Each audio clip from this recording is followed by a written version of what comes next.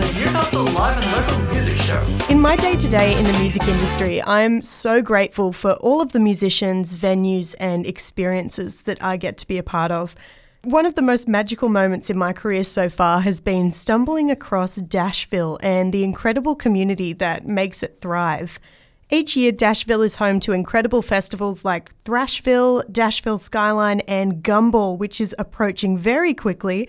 So to chat about an awesome opportunity for young musos and those interested in the music industry, it's my pleasure to welcome Gabe. Hey Gabe, how are you going? Yeah, I'm doing good. How are you doing? So good. So Young Gums is the opportunity that we're talking about, and what it is an immersive 5-day music industry-based learning experience. So can you tell us a little bit about what goes on during the program and who it's for? So basically it's for kids in high school from 13 to 18, and basically it's designed to, it's just a learning experience and also just to kind of push them musically and to show them kind of the opportunities which are out there. So we've done it the last 2 years. This is the third year now. I've been a mentor both years alongside some really cool people like Dave Wells, Todd Johnson. Georgie did it last year as well. Laura Sands. Who am I forgetting? Oh, Sam Troy. Yep. Magpies usually sticks his head in to say a word or two as well, which is cool. But yeah, so basically like there's 10 kids and at the start like not many of them know each other, like maybe one or two go to the same school, but they're usually all from different schools and even different rural areas around New South Wales, like a couple Newcastle people. Yeah. And you've got 5 days to learn a set to play on the main stage at Gumball in front of like 1,000 people. What? Yeah. Oh my gosh. So it's unbelievable. And yeah, by the end of it, everyone is really, really good friends. Like they stay in contact. Like a few of them have formed bands like after this. A lot of them have actually moved to Newcastle to do music as well. So it's really cool. Yeah. So it's not just for musos though, right? No. So like any interest in music at all. So like if you're into like sound production and like doing live sound, like there's workshops there for you, or like lighting, like there's a lighting workshop, and there's electronic music. Like we had a kid who made beats in his room, and then somehow we managed to get his laptop like connected to the PA on the main stage and had like 2 drummers playing live with like 3 girls doing backup vocals and like guitar solos like all along this guy's electronic music track, and it was just awesome. Like he just couldn't believe what had happened to his beat in his room, like where it went. So it's really cool if you want to if kids want to just, I don't know, make music with other kids. It's really cool. Yeah. So what are the most memorable moments that you've experienced through Young Gums? Oh, well, both years were really good, but the highlight was the first year we had 2 drummers and we did System of a Down Toxicity as the final song. Yeah. And 2 drummers playing the whole thing in sync while, I'm having a mind blank of what her name was. But anyway, she was singing and drumming the whole of Toxicity, like did the whole song. I couldn't believe it. Like it was just insane. She's like 17, 16. I was like, how are you doing that? Like I couldn't do that. Like no way. But yeah, and then we went into Killing the Name Off and just had all these kids on stage saying, F you, I won't do what you tell me in front of all their parents. Fantastic. It was like kind of risky, but it went across the right way. That's so good. I guess that, and also like just watching a kid bring their original and just helping the rest of them add parts and just like really finish the original and how it sounds from the start to the end, like, and how stoked they are with it at the end. That's a pretty cool thing. Yeah, well, getting that experience to collaborate with other musos, because I mean, lots of kids are locked away in their bedrooms, you know, still working on their own sound, but being able to take their original music and say, hey, you know, can you hear anything in this that I'm not, you know, hearing? And it's an experience that doesn't come along too regularly. Yeah, definitely. Like, it's just awesome experience and opportunity to collaborate with other like-minded musicians. So other than putting the set together for that final day, what else happens in this 5-day experience? So they get to do like workshops, like, so everything from, there's like a lighting workshop, there's like sound production workshop.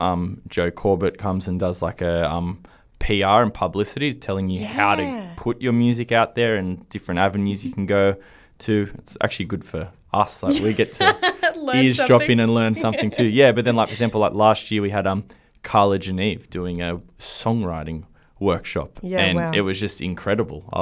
She was one of the mentors last year too, Carla Geneve. So yeah, Ange from Goon Gremlins, who was a young gum last year, absolutely idolized Carla, and like she like couldn't believe it. Like when she was there, like it was just it was awesome. And then watching them like for example, like Carla helping Ange with her songwriting, like just directly one-on-one, like it was just, really cool to watch. Mind-blowing. Yeah. Yeah, and I believe that the first gig that Goon Gremlins got was with Carla Geneve after that. So they're also making industry connections. Yep, exactly. Yeah, I went and watched that. It was Yeah.